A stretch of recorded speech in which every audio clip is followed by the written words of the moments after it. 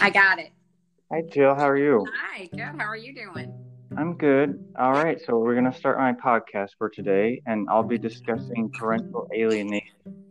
As some of you may have heard, I did a podcast last Wednesday on the relationship between PTSD and parental alienation. I've been fortunate to have been able to do an interview for today with someone who knows a lot about this topic. I have I have with me today Jill Egizii. And Jill, before we get into exactly what parental alienation is, can you go ahead and inform the audience a little bit about your role in the local community of Springfield, Illinois, in regards to the local PAAO USA chapter? Sure. Thanks, Ben, for having me today. And it's such an interesting topic. So, my organization is a global organization, not just in Springfield, Illinois, as you had said. I mean, there is an Illinois chapter. There are several state chapters, but this is something that expands worldwide. It's not isolated to Springfield, Illinois, or Bloomington, Illinois, or anywhere else in Illinois. It's happening to children all over the world. So I started this organization about 15, 16 years ago and saw such a need to try to become a clearinghouse and resource for people who had nowhere else to turn. They had been financially, emotionally, and physically devastated by the wrath of parental alienation, and I deal with the parents who have lost contact with their children. So while the child is certainly the victim, there are many, many broken hearts in the parents and grandparents and immediate family members that lose contact with that child. Okay, and then so what exactly, for anyone who's never heard of this, what exactly is parental alienation? What does that mean? So simply put, Ben, what it means, it's when one parent turns the child or children against the other parent, normally happening within a divorce or an adversarial divorce situation. However, it can occur in an intact marriage as well. That doesn't happen quite as often. Most of the time, it's in a very, very adversarial divorce case. So when those children are turned, it's a brainwashing technique that essentially erases memories and what we like to say kidnaps the mind of that child so that every fond memory of that other parent that's being alienated and his or her family are just consequently erased from history. They don't exist anymore. Wow. Where did you first learn about parental alienation and what that meant? When did you first hear that term? So many causes arise from someone who has that issue occurring in their lives and they see a need to make a difference. So 16 years ago, it happened to me. And through divorce, my children were alienated from me and my entire family. We haven't seen them in years and years. And I one night was sitting and Googling what happens when children stop talking to a parent or a grandparent and why. And that term kept coming up. That phrase, parental alienation, something I had never heard of, something I never ever thought I would be part of, and a country club that you just don't want to belong to, but boy, you sure pay the dues. Hmm. And so we talked about this a little bit. How exactly does parental alienation happen? Because you said it's a form of brainwash, but how does one parent go about doing that to the children? So there are several signs and techniques that alienating parents can use to turn the child. Just a few.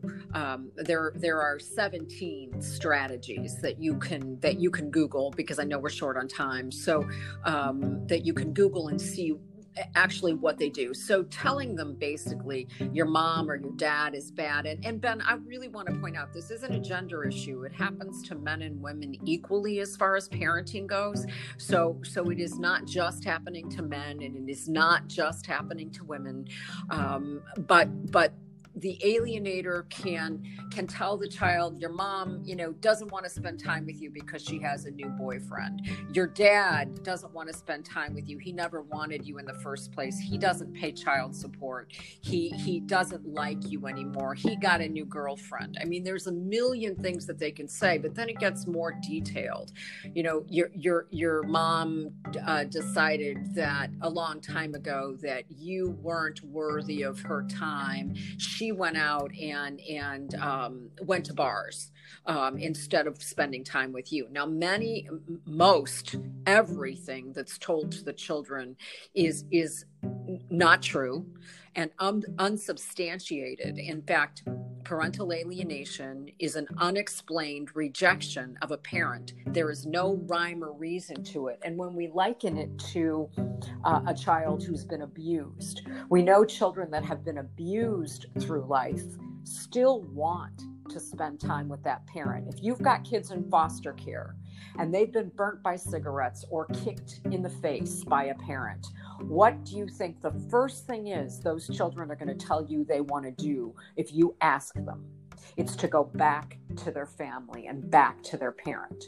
These kids, the kids of parental alienation, never want to go back to that parent. They've never had good memories with that parent. They've never liked that parent.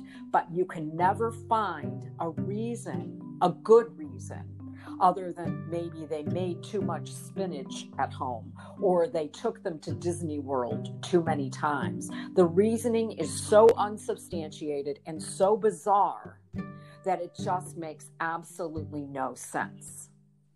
So why do you think the alienator, the parent who's alienating the children, what are maybe two of the main reasons that are kind of statistical for why they do it? So alienation is used as a last bastion of resort in a divorce case.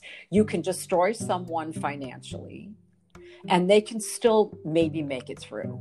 You can destroy someone physically and they can still maybe make it through. Emotionally, you're then cutting to the heart of that person with something that is near and dear to them. So what the alienator is doing is using that child as a weapon to gain emotional justice over that parent for something they perceived that they did to them. So they're still trying to maintain control and get justice over what they think happened to them in the marriage. Now there's or a partnerships, because a lot of these people today aren't even married. It's just partners living together.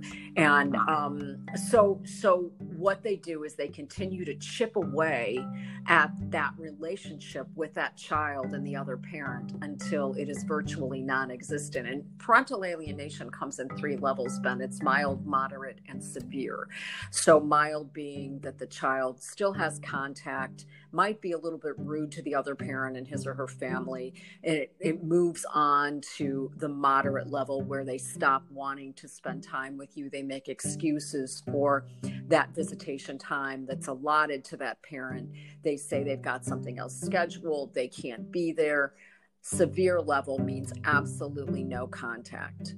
So, it is pretty easy to watch that progression when alienation is in full force. And what normally happens when the alienated parent tries to break away from the other spouse or their partner who's alienating the children? So if someone is trying to step away from the person who's beginning to do that, what normally happens to them other than being alienated from their children?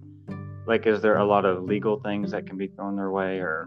Well, sure, of course, yes. Erroneous orders of protection is a big tool that is used by alienators. So, for example, just saying that parent maybe hit the child or that parent threatened to kill the alienator. There's a lot of things that come up, and orders of protection are handed out like candy in a candy store.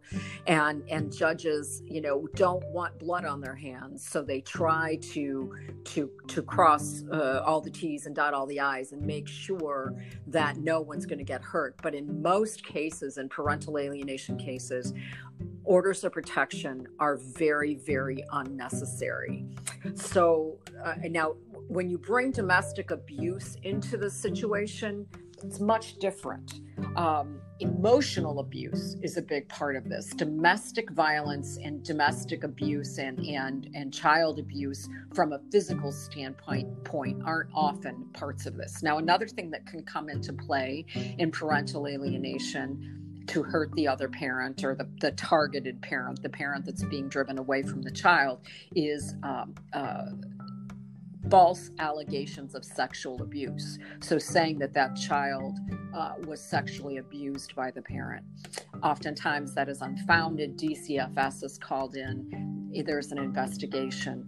And when that happens multiple times, then people can see that there's a pattern here and why they continue to be unfounded. The alienator then starts tipping their hand. So when more lies are told, I mean, this is the case in any human relationship. When more lies are told, they begin to build up, and eventually the onion layers are peeled back, and you can see what that alienator is doing very clearly. The unfortunate part is sometimes that takes many years, and that child has grown and has lived the life of not being with that other parent. So it's very hard to turn that child around then without having reunification ordered through the family court system.